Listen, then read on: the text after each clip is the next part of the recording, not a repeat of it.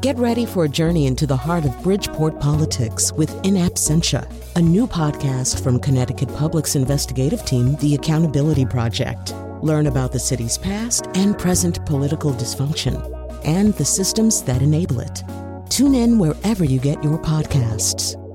Funding provided by Francisco L. Borges and the Melville Charitable Trust.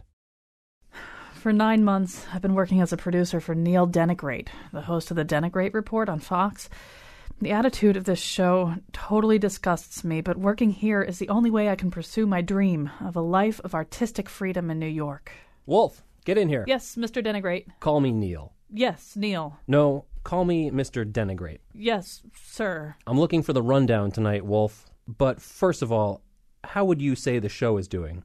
The show, sir? The show is on fire. It's on fire, Wolf. Anytime I ask you, that's what you say. On fire, sir. I didn't ask. Did I ask? Only do it when I ask. Now, first segment tonight. Are climate change scientists unpatriotic racists? Here's where I want to go.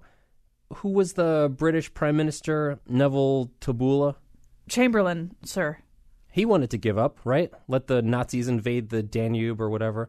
That's what these scientists are like. They want us to give up our way of life every time a glacier melts. Make sure we have B-roll of that guy, Baba Ganoush. Chamberlain. Screw it. I'll deal with it live. Why is it all on me? I ask for support, and all I get is hummus and kebab. Maybe we can talk about the second segment, sir. Wendy Davis is abortion Barbie. I'm wondering if that goes a little too... Are we going to do that thing where I propose a pistol duel with chicken shawarma? Chuck Schumer? And then the debate at the end. Left versus right. Dennis Miller versus Phil Tandoori, the duck call guy. Aren't they both on the right, sir? I don't know. That's what I have research for. Mr. Denigrate, I have something to say. I've never believed in the things you believe in. This show and this network have to stop dividing America, or I'll have to leave, sir. Michelle Bachmann is still a good-looking woman. I'd like to clean her whole body with a spanakopita. Were you talking, Wolf? Never mind, sir. And you mean squeegee. On today's show, hear what it's like to work for a news organization that doesn't share your values. And now, Colin McEnroe. That NPR wussy talk, pansy, cream puff, wise-ass college punk. He makes me want to spread tzatziki sauce all over Ann Coulter. All right. I didn't realize I inspired that kind of contempt from the Neil Denigrate show, which I do occasionally watch, actually. It's he makes some interesting points. All right. So the scenario that you heard there was basically about 8 years in the life of our guest, Joe Muto. He's the author currently of An Atheist in the Foxhole, emphasis on Fox, a liberal's 8-year odyssey inside the heart of the right-wing media. Joe Muto's here in studio with us as we go along. We should say he's going to be at the Twain House tonight, I believe at 7 p.m., to talk about his book, tell his story, and sign copies of said book. That starts at 7 p.m. It's free. And you know where the Twain House is. And we'll be emphasizing that repeatedly as we go along here today. So let's first of all, Joe Muto, welcome. Thank you for having me, Colin. That intro was scarily accurate. Well, we should say, actually, this is jumping ahead in the story, but as some people may remember, Bill O'Reilly was named in a sexual harassment lawsuit by a producer on the show, and part of one of the contentions was that he was calling her and talking about how much he wanted to wash her up with a loofah sponge, but he confused that with falafel at a certain point, creating almost a subcategory of American humor in the process. But you were there in the Fox building the day that story broke, right? And you describe in breathtaking with breathtaking suspense. What was like? You had the smoking gun thing up on your screen as he walked in, right? I mean, that was I'd been working there maybe 2 months, 3 months when that whole story broke, and I wasn't working directly for O'Reilly at that point, but the entire newsroom at one point was reading this it was very salacious, this lawsuit, and it was very, I don't know how much of it was true, but if any fraction of it was remotely true, it was the funniest thing I've ever read. So I mean, and there was a lot of Schadenfreude in the newsroom, sort of at this thing happening to our biggest star and most sort of feared and and sometimes loathed personality. Yeah, and we're going to talk a little bit about. I mean, it is an interesting inside look at the personality of Bill O'Reilly, which, to my way of thinking, is as interesting as his actual political views and the role he plays in journalism. Who he is as a person is amazing in and of itself. But we need to sort of back up a little bit and let's sort of sketch out the bare bones of the story. The bare bones of the story is you're a guy who you get done with college, you have a kind of interest in journalism and politics and stuff like that. You know somebody who knows somebody who's got a possible in with the Fox digital division, and sort of despite your politics, which skew sort of Clinton left anyway, Clinton Democrat, right. You wind up working for Fox News, right? Right. I sort of stumbled backwards into this job. And I went into it with the best possible intentions. I was going to make a go of it, and I was delighted to be in New York City, and I thought I could, push my personal distaste for the politics of the network down, and for many years I was able to do that. And you thought you were going to go to work actually for their digital division, but very quickly you got snagged to be a production assistant. Was that the first job? Right. Yeah, I'd been a film and television major in college, and I had envisioned myself as that I'd write news copy for their website, but they saw me and said, "Oh, this guy's got some video skills. Let's put him on the TV side." So your odyssey includes a couple of different stops along the way, including a show which I confess I had never heard of until I read about it in your book, The Lineup. Somehow or other I missed The Lineup. The Lineup, was a short-lived crime show. Sort of in the Nancy Grace vein, I guess you could say, but the host, Kimberly Guilfoyle, was not quite as, tenacious pursuing these stories as Nancy Grace. So that show quickly, I think it also aired it aired at 10 o'clock on Saturday and Sunday night. It's not exactly a prime spot for these shows, but one of the while we're on this though, it raises an interesting question, which I think is sort of behind some of the scenarios that are in this book too. Yeah, so what they did was that they had a concept, they paired it up with what seems to be this kind of endless supply of attractive blonde women who can be news anchors or show hosts and stuff like that. Whom in your book you talk about the fact that some of them really are. You say Megyn Kelly, for example, is a really serious, smart journalist. She just happens to be really hot. But there's also just this endless other supply of them with varying degrees of intellectual attainment. But it almost seems like maybe the difference between your host of that show and Nancy Grace is every atom of Nancy Grace's being, no matter how depraved I think that show is, every atom of her being is committed to the concept of that show. Whereas it's a little bit harder just to take somebody and marry them up to material.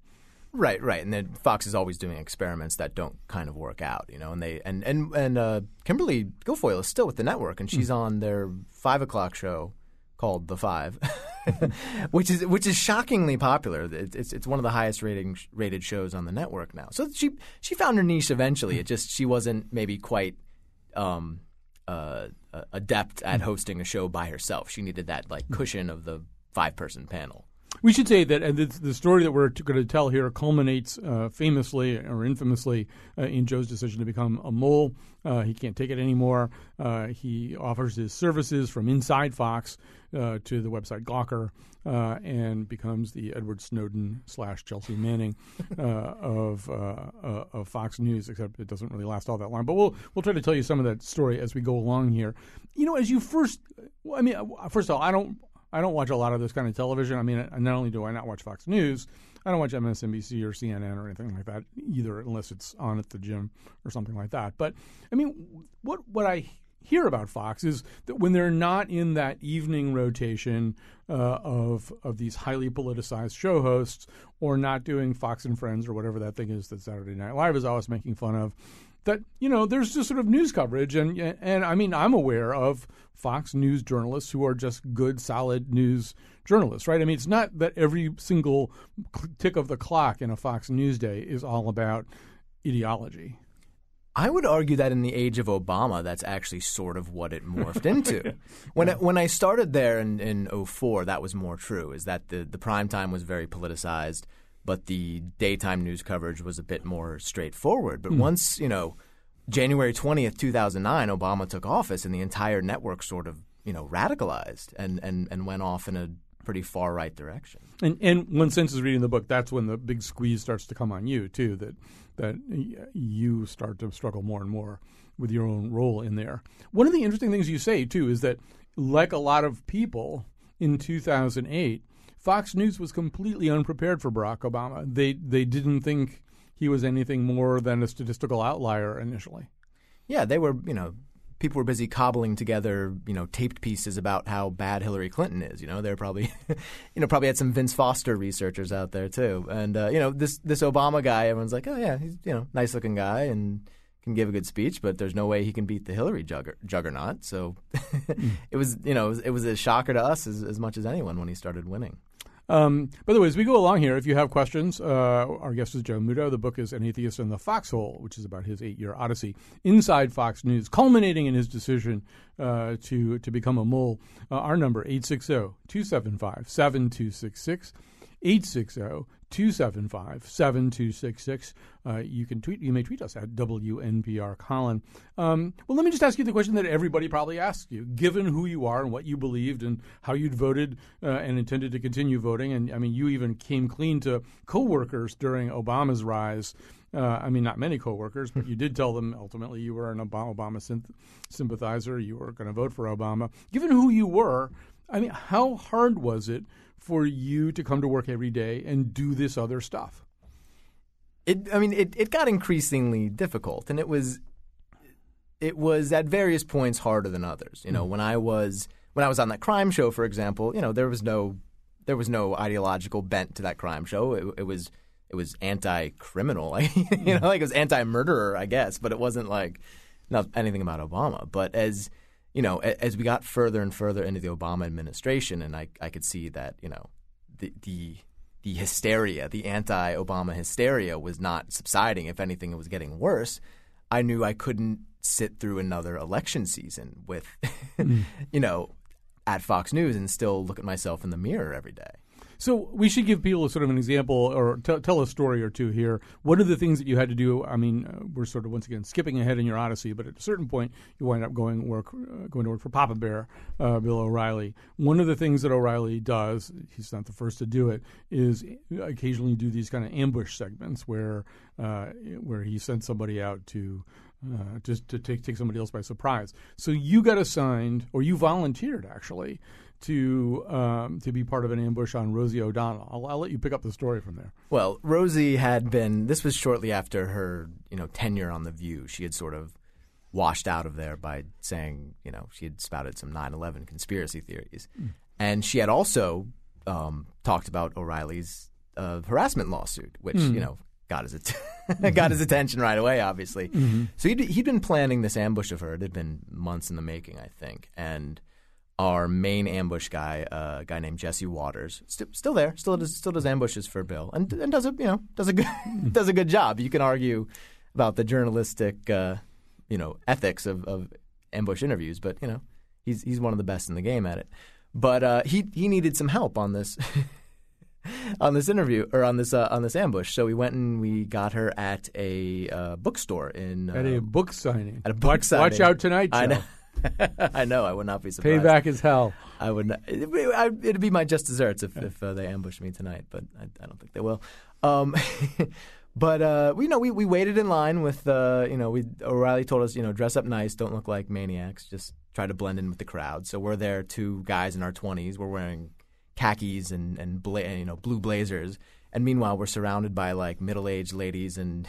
in tracksuits, it wasn't exactly. We sort of misjudged what the surrounding crowd would be, but we waited in line for a couple hours. There were 1,000 people there waiting to get their book signed by her, and we got up to her, and I pulled the camera out of my little shoulder bag and started taping as Jesse asked her questions, and she was game at first. She played along, and then he started asking the 9/11 conspiracy stuff, and her goons sort of removed us from the premises pretty quickly. Well, actually, this segment in the book is kind of interesting, too, because it really does kind of go into the anatomy of one of these ambush things. Because, first of all, one of the points that you make is that she has no choice but to be somewhat nice because ultimately you're creating video. First of all, she can't have goons, shove their hands in front of the lens. She can't, because that's exactly what's going to work. That she has to she has to give them has to give you and the Bill O'Reilly show as little to work with as possible. Right. It's sort of a lose-lose scenario for the person being ambushed, because if they answer your questions, then O'Reilly wins, and if they pitch a big fit and have you thrown out of the venue, then that's even better video. That's our promo, for that night's show. Why won't Rosie O'Donnell why won't she come on the show and talk to us? And that we should stop there and say that's another point that you make, that the approach is often, why won't you come on the show? As opposed to jumping ugly with somebody right away, like, what about your 9/11 conspiracy theories? Instead, it's, why won't you come on the show? Because that's sort of a nicer overture. Right. And that's our fig leaf too, is we, that's always our reason for ambushing them, as we would say. We say, well, we invited you to come on the show, you wouldn't come, so obviously we had to come find you. That's our veneer of journalistic respectability that we used to put on. And you said that O'Reilly frequently will send people out to do that or use that fig leaf in situations where, in fact, he really doesn't want the person on the show at all. It's just something to say. Right. And one time we actually ambushed someone without, someone forgot to actually invite them to be on the show. So we said, we invited you to be on the show. And the guy said, no, you didn't. Why are you at my front door? All right. We're talking to Joe Muto. His book is An Atheist in the Foxhole. He will be at the Mark Twain House tonight to read, talk, sign, do all those book things, 7 p.m. You should come see him. This is about his time, kind of, not exactly living a double life, but living a complicated life, shall we say, as a person with liberal political inclinations while working for Fox News. If you have questions about this, 860-275-7266. 860-275-7266. One question that I received via email earlier today, and it's one that I think a lot of people who are not sort of diehard Fox fans wonder, is to what degree. And it's clearly, reading your book, I mean, the answer is this is going to vary a lot from person to person and from show to show and from host to host. But people sort of wonder, to what degree is this all simply about creating a kind of product that will amass terrific ratings and make money irrespective of the content? And to what degree is everybody there a true believer in the content itself? So, I mean, what emerges from your book is a pretty complicated answer to that question. I think the answer to that question is it's sort of both, like it's run by Roger Ailes runs the network, and he's a Republican operative. He's literally helped Nixon get elected, helped Bush Sr. get elected, and went into television. He's a media consultant. So he's got skin in the game, and he wants to see Republicans get elected and see this conservative ideology get spread to the mainstream. But at the same time, he was put in charge of this network by Rupert Murdoch, who is also, his ideology leans that way, but he also loves money, and he loves making money. And Fox News does make a lot of money. It gets good numbers, and it's a win-win thing for them, I think. But it also, one of the interesting little schisms that you document in the book is this notion that, for at least to a certain degree, a guy like Sean Hannity is a little bit more of a cherished son for Roger Ailes, because Sean Hannity is much less likely to break with the party line. I mean, you pretty much, if you follow any news issue, you pretty much know what Sean Hannity's talking points are going to be on a given night. And then they become the talking points for lots of other people who have smaller market talk radio shows. But O'Reilly, because he's a little less predictable, because occasionally he'll go on his own script, which doesn't necessarily fit the standard issue for Fox News, he actually was not, even though he was this gigantic star. He wasn't the kind of favorite son that Hannity was. No, yeah, Ailes does not love him, because O'Reilly does sort of go his own way a lot of the time on certain issues, and will, stick to his own internal logic. Whereas someone like Hannity's more of a hack, really. He doesn't. He'll turn around and reverse viewpoints on a regular basis just to stick to the Republican line. Whereas O'Reilly tries, doesn't always succeed, but tries not to contradict himself on a daily basis. And Ailes prizes loyalty, and O'Reilly ultimately knows where his bread is buttered, so he won't openly defy Ailes and the other executives. But they get a lot of pushback. If you try to push him in a direction he doesn't want to go, he'll make it a nightmare for you. Yeah, and I've now lost the detail, but there is at least one story in your book about how.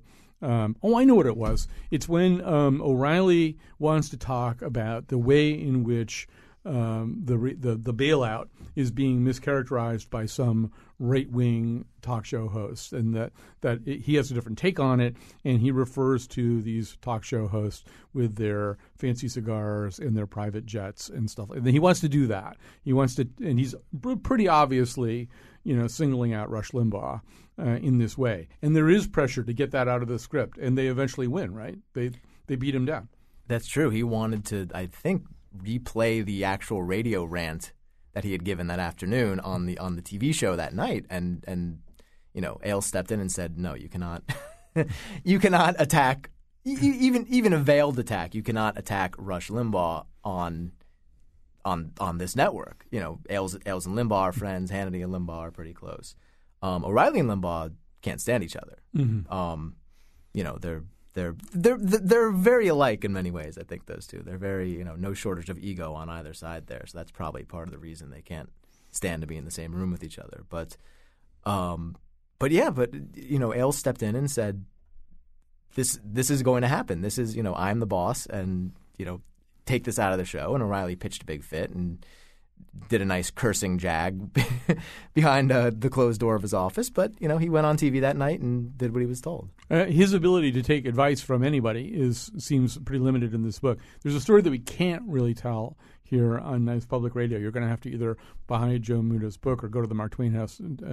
If you go to the Twain House tonight, ask him to tell you the story of the fake name on an email that that Bill O'Reilly wanted to read on the air. It's very funny, and the adaptation that's made is even funnier. But you may have actually already seen this on YouTube because I gather it went kind of viral. But anyway, his inability to listen even to reason in a situation like that is pretty funny. Why don't we grab a break here? If you want to call in, our number 860-275-7266, 860-275-7266. We'll be back after this. Look at me, I am where you will never be. People say I will be here eternally. Well, I guess that they may be right. I just sit there all day and night. I'm a mole, We're back with Joe Muto. He's the author of An Atheist in the Foxhole, a liberal's 8-year odyssey inside the heart of right-wing media. Got a bunch of things I want to talk about in this segment. If people have questions, comments, 860-275-7266. You can tweet at us at WNPR Colin. You'll be tweeted back by Greg Hill. I just want to quickly pause a little bit and talk about Bill O'Reilly as a person. The portrait of him that emerges in your book is kind of the portrait that I think everybody expects. I mean, in a weird way, you're expecting this kind of irascible, sometimes irrationally angry person whose ego is just completely out of control, and who is more about himself than he is about any particular party ideology or anything else. And so then, I mean, that's who he presents himself to be on the air, and then you expect the behind-the-scenes thing to have some new wrinkle on it that actually he's not like that at all. He's the sweetest guy in the world. He's the, and that's just not. I don't know if anyone expected that. Well, but it sounds like perception and reality, performance and backstage reality are pretty much the same thing. He, more than anyone, I think, that I worked with in my whole time at that network was so like his on-air persona. His on-air persona is what he's like behind the scenes. Although I would say on air he's a lot more gregarious, maybe, outgoing. Like behind the scenes, he's very he could be dour and not quite not quite friendly, let's say. I guess. Well, your description of a pitch meeting where all the producers are getting together and you've all got lists of ideas and things that he could talk about, things that you might even be pretty proud of, that you found this one thing that you don't think Hannity or Greta Van Susteren or anybody else have. But it seems like there is this bullying quality even there, that he's almost looking forward to the opportunity to tell you that your idea is stupid and that you are wasting his time. I mean, I think he looked. Yeah, I think I think that was the highlight of his week, was shooting down our ideas one by one, and bringing producers to the verge of tears. It's tough to and I don't. He's number one in cable news for a reason. He does have very exacting standards. That's fine, but it is a nerve-wracking proposition to face. It's like facing a firing squad to give your ideas to him.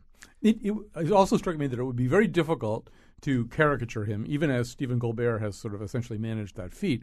But the real him would be harder to caricature simply because there's so many things about him that are already at the level of caricature. I mean, even this notion that, you should tell the story about the wrong cheese on the sandwich. Oh, my God. So this is a guy, we should, just to set the stage, and one of the things that you say that O'Reilly does is, though he puts in a very long day, he doesn't put a lot of it in. He's only there in the building with you for about like 4 hours or something. He's doing a lot of the other work remotely. But when he shows up, one of the things he wants lunch brought to his office, and he wants like a real basic kind of lunch. Yeah, and he's not a fancy guy. And to his credit, he's not. A lot of his colleagues are dining at fancy power seat restaurants in Midtown Manhattan. No, he just wants a sandwich and a soup at his desk. Normal guy. And his assistant brings it to him, and she's a lovely and long-suffering woman. She brought him a sandwich from, must have been Quiznos or one of those, some rinky-dink deli in Midtown. Who even knows? But they got the cheese wrong on the sandwich. So he noticed. He called her up and he said, "Hey, look, I want you to take this sandwich. I want you to bring it back to the deli. I want you to tell them you made it wrong and give it back to them and get the money back. And tell them I said they made it wrong and make sure they know. Tell the manager." And she said, "Do you want them to give you the right sandwich?" And he said, "No. Tell them Bill O'Reilly said they made it wrong and we want the money back." Right. And that place was off his list from then on. And I don't know if his assistant went and actually did that. She's pretty soft-spoken. I doubt she did. But I seem to recall him asking about it later, ask if she actually did that. So he followed up. He remembered, you return this sandwich with extreme prejudice. And that there is obviously this neurosis. I mean, he's full of bluster and braggadocio, but it seems like what's underlying this is this tremendous fear that it's all going to come crashing down, it's all going to fall apart. I mean, that's the reason usually people impose their will on other people at this extreme level. And I think that turns up when you talk about his obsession, and it's not unique to television. I'm not singling out Bill O'Reilly. This is the way television works. But his obsession with ratings, describe what it's like when the sheet comes out every day that has the ratings on it. Well, it's like he treats it like it's a tablet handed down from from the mount, and he studies it like with a magnifying glass almost, because it's just these little tiny columns of numbers, and every day at 4:30 in the afternoon we get the ratings from the previous day's shows, and they break it down. There's a million different ways to slice the data, as I'm sure you know, but they can break it down by age group. They break it down by into quarter hours, so 15-minute increments. So if he sees something, something dropped, something's higher than it should be, something's lower than it should be, he investigates, and he's like, why did we lose 200,000 viewers yesterday between the 30-minute mark and the 45-minute mark? What was going on there? And if he thinks, oh, we had that one guest on, I guess people didn't like that guest, so we can't have him on the show anymore. Yeah, ever. It's not an exact – ratings is not an exact science. I mean, they can only, in the best case scenario, really only sort of estimate what's going on. So a lot of these fluctuations are just statistical noise, but don't, try telling that to him. So we should move ahead a little bit in this story and say at a certain point, and a lot of it had to do, I think, with the network's characterization of President Obama, you started to get less and less comfortable with your role, and you really decided that this really wasn't the right place for you. You decided that the website Gawker might be a really good place for you to go to work. But you felt like you had something that you could also share with them. First, I'll let you pick up the story from there. I'd always been a fan of Gawker, and I'd always wanted to work for them, to write for them. And so I approached them. I sent them an email and just said, "Hey, I work at Fox News, and let's meet." I didn't tell them who I was. I didn't want to just send my name out there to a random tips email box. So we met up with them, and I showed the guy. The guy's name is John Cook. He's no longer with them, but he was their editor-in-chief for a while. I showed him my business card. This is who I am. This is who I work for. His eyes bugged out of his head because he'd been sort of on their O'Reilly beat for a few years and their Fox News beat, and here was this guy delivering this info to him on a platter, and he was they got pretty excited about it. But my intention was never to go to, or at least not at first, was never to go to Gawker and say, "Hey, let me be a spy within the company." Mm-hmm. I just wanted to go to them and say, "Hey, look, I can't stand it here anymore. I'm leaving the company. When I leave, I would like to come work for you. Let's talk about that." And it was sort of their idea to say, well, how would you like to come work for us before you leave? Exactly. And I wasn't, even though I was 30 years old at that point, I was a little naive, and I said, "Yeah, great idea. What could go wrong?" Well, and you were very careful about this, and I won't say there's some, we won't do too many spoilers for the book because there's some interesting things about how you actually did get tripped up. But one of the things that you were offering them was just kind of funny behind-the-scenes video, right? Well, I mean, one was funny, one had maybe a little bit more substance to it. The first one was you had some behind-the-scenes video just of Newt Gingrich getting his hair done, right? It was Newt Gingrich, and his wife is this interesting looking, or Callista is her name. She's got this great blonde helmet of hair on her, and she's kind of icy robotic looking. So we had this great clip of her doing his hair, spraying him down with the spray bottle and the brush, and it's obviously not the Pentagon Papers that that I'm leaking, but it was funny, and I thought the Gawker readers might be interested in it. And, I mean, because usually if a guest is coming on, you have a makeup department there at Fox News. They handle the person's. It'd be unusual for somebody's spouse to be there. Right. It the way she was doting on him seemed a little silly to me, and it was just an amusing clip. There was nothing there was nothing more. There wasn't a lot of thought that went into it. So you had that, and you had sort of an off-air conversation going on between Mitt Romney and Sean Hannity. Although there you really did feel like there was a little bit of substance, at least sort of a revelation of hypocrisy, right? There's first Romney's talking about his horses and stuff like that. But then they have a little conversation where Hannity's giving him advice about how to use a teleprompter, right? Or that he should use a teleprompter. Right. Hannity went from making fun of Obama using a teleprompter in one breath to advising Romney to do the exact same thing in the next breath. So I thought it was it was a little bit hypocritical, and it was also just more than anything interesting to see how these two related to each other off air, because it was Romney was sort of coming off this contested primary where the conservatives had never really embraced him, and here was Hannity as sort of the symbol of the conservative media world, and he was it was an uneasy alliance, but they were it was interesting to see them relate to each other. So you had that stuff, but my sense also is that you had, in college you'd written sort of a funny, smart alecky kind of student newspaper column, and it was kind of a voice. It's the 30-year-old version of that, or however old you are now, version of that is the voice of this particular book, too. A sort of funny, smart alecky, wise guy kind of comic prose that you wanted to write. And my sense is that if you were going to do this collaboration with Gawker and maybe stay long-term as the Fox mole on the Gawker website, the fun of it was not going to be leaking these videos out. The fun of it was going to be developing a certain voice where you were going to tell stories and kind of in your own unique way make fun of what was sitting there right before your eyes. Exactly. The idea was never to say, look at these groundbreaking things from behind the scenes at Fox. It was more of just like a slice of life thing, like what's going on at Fox today, and sort of a funny, gossipy, snarky look at the various, the clash of the various personalities within the network. That was always what the intention was. It was never like, look at these bombshells from, information that the public doesn't know. The analogy you made was one dear to my heart, was that you were going to be John McClane, the Bruce Willis character from Die Hard, inside the skyscraper, barking little taunts and wisecracks and insults to and otherwise tormenting the other people inside the building. And once again, I don't want to give away sort of too much here, but it didn't last that as long as you really thought it was going to, and ultimately you were shown to the door. Did you get in a lot of trouble for this? I mean, I know that, a couple of days after you were kicked out of the building, police came to your house and to your apartment and stuff. I mean, did bad things happen to you as a result of all this? I mean, it was no walk in the park.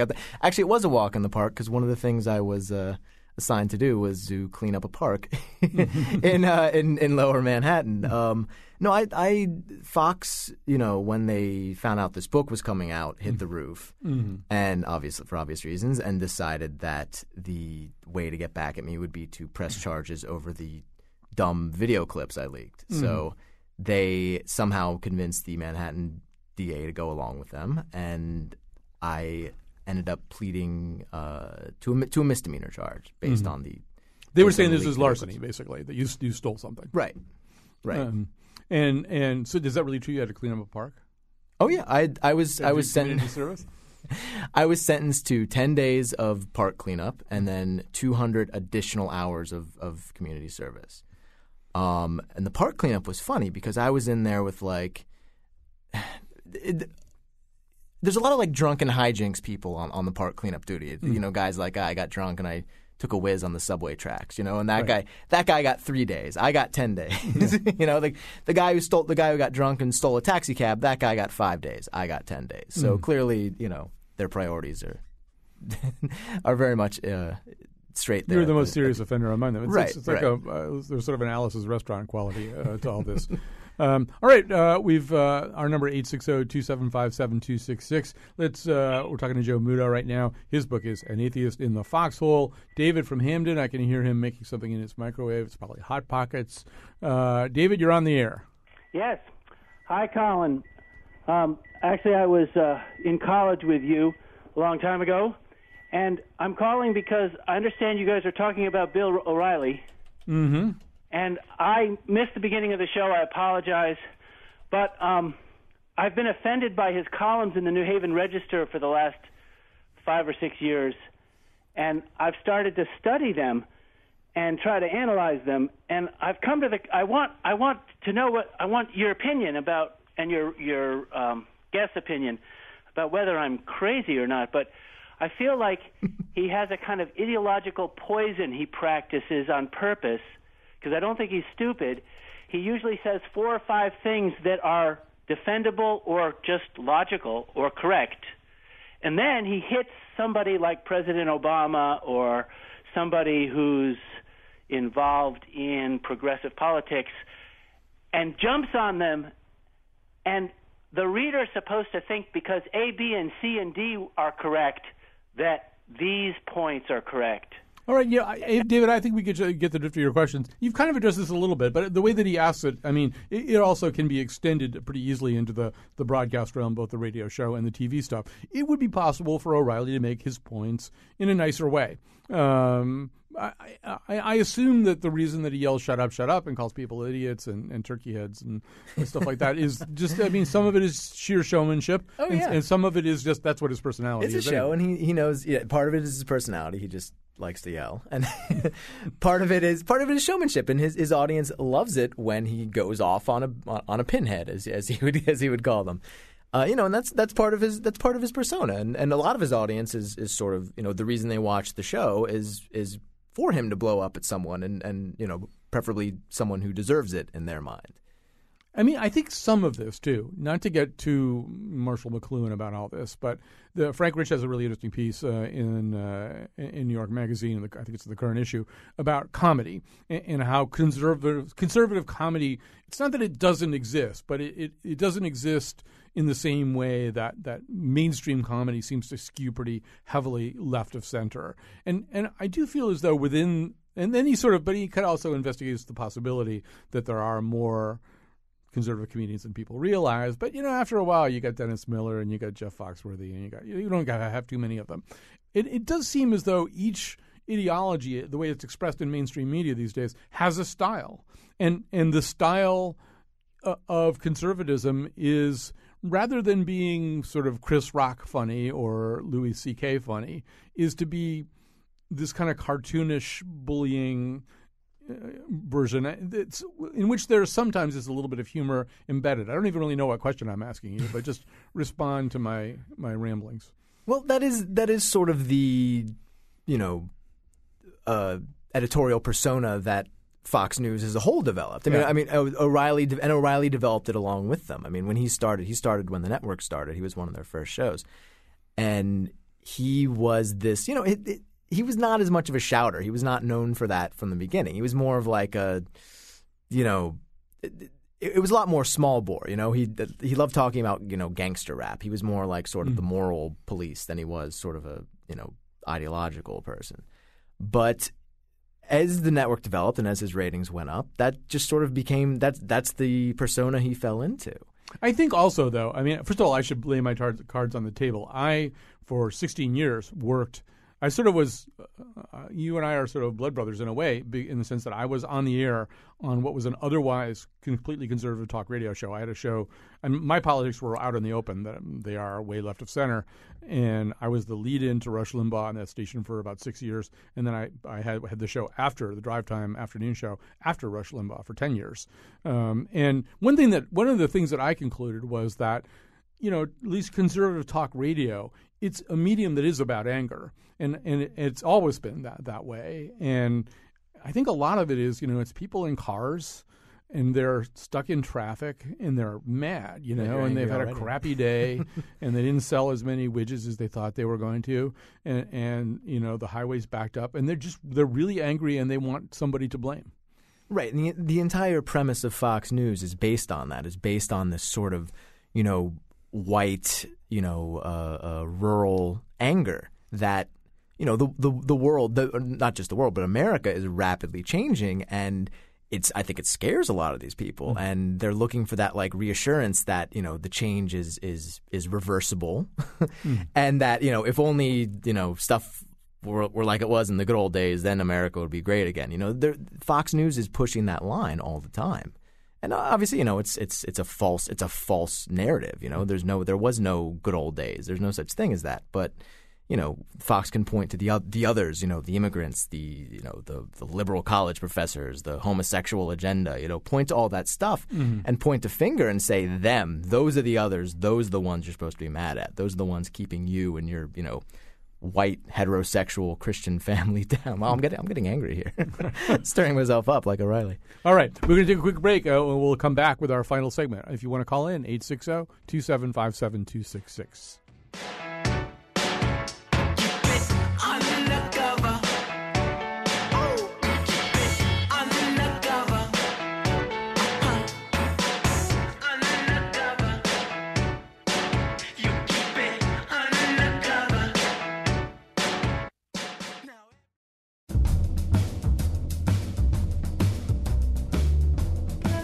Hillary Clinton, brain damage, done deal.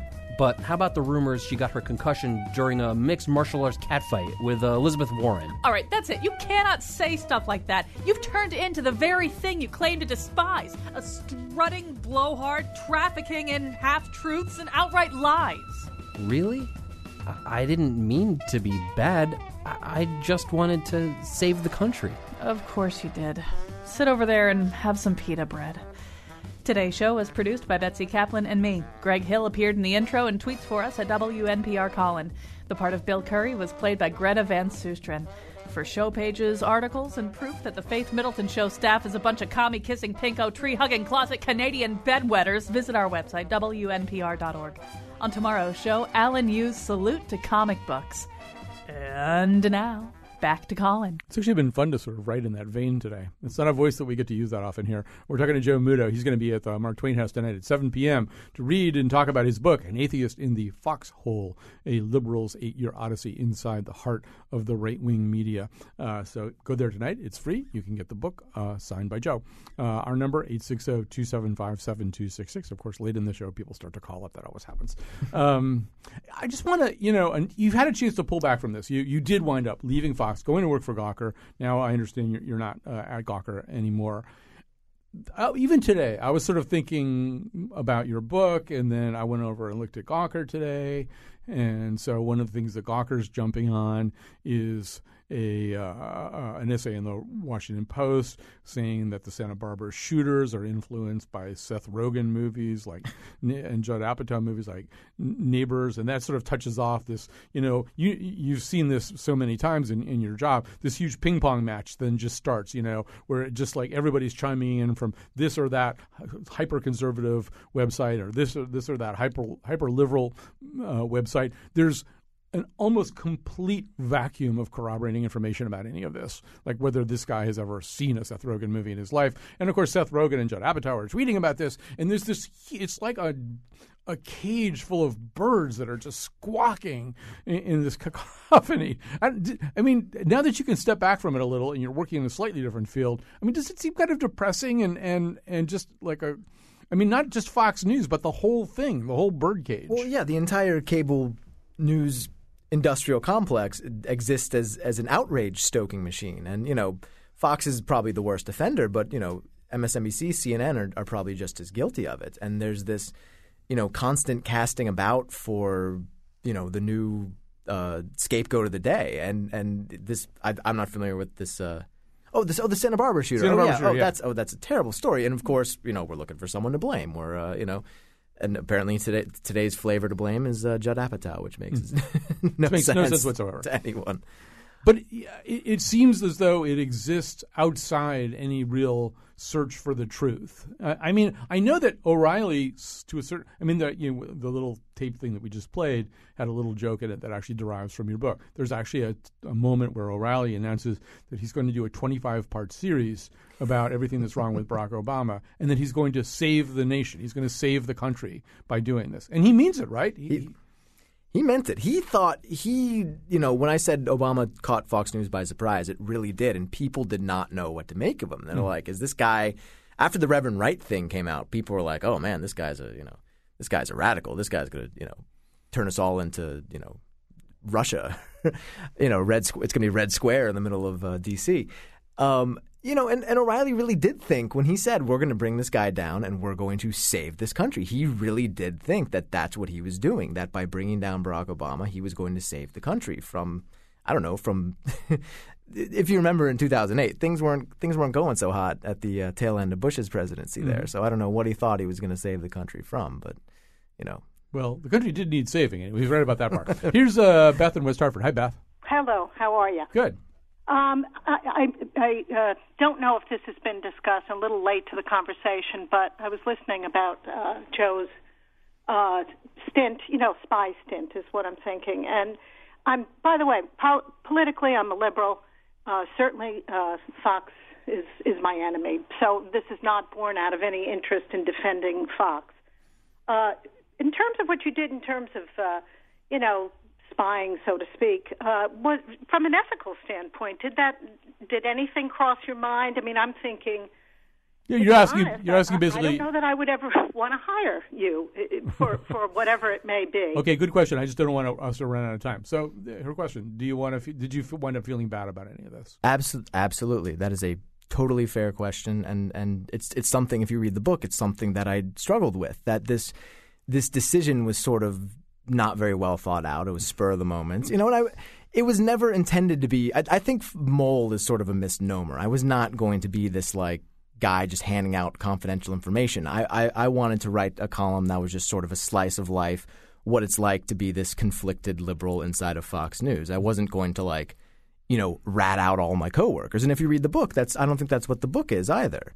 And I think there is a real sense that I'm, struggling with this. And as I said before, there were consequences. There were legal consequences. So that is a good question. It's a totally fair question. It was not something that, I think I would repeat. So. Yeah, totally fair question. All right, we're out of time, but thanks to Joe Muto for coming in here. Go to the Twain House tonight, 7 p.m. He'll be there with his book, An Atheist in the Foxhole. He'll be willing to answer even more questions. You can find out things that we didn't have time to cover today, like the meteoric rise and fall of Glenn Beck. One moment he was riding high, the next, where did he go? You'll find out a little bit more about that if you ask Joe tonight. Thanks for being with us today. Thank you so much. All right, and we will be back tomorrow. It's actually, with Alan Yu's comic book show, How Comic Book Nerds Became Mainstream Culture. Fox News and Friends. Jesus, protect me from Fox News and Friends. I'm Kyone Wolf. Bill O'Reilly wrote a book about the killing of Jesus, and I really appreciate his new research. I mean, who knew that Obamacare was such a big problem even back then?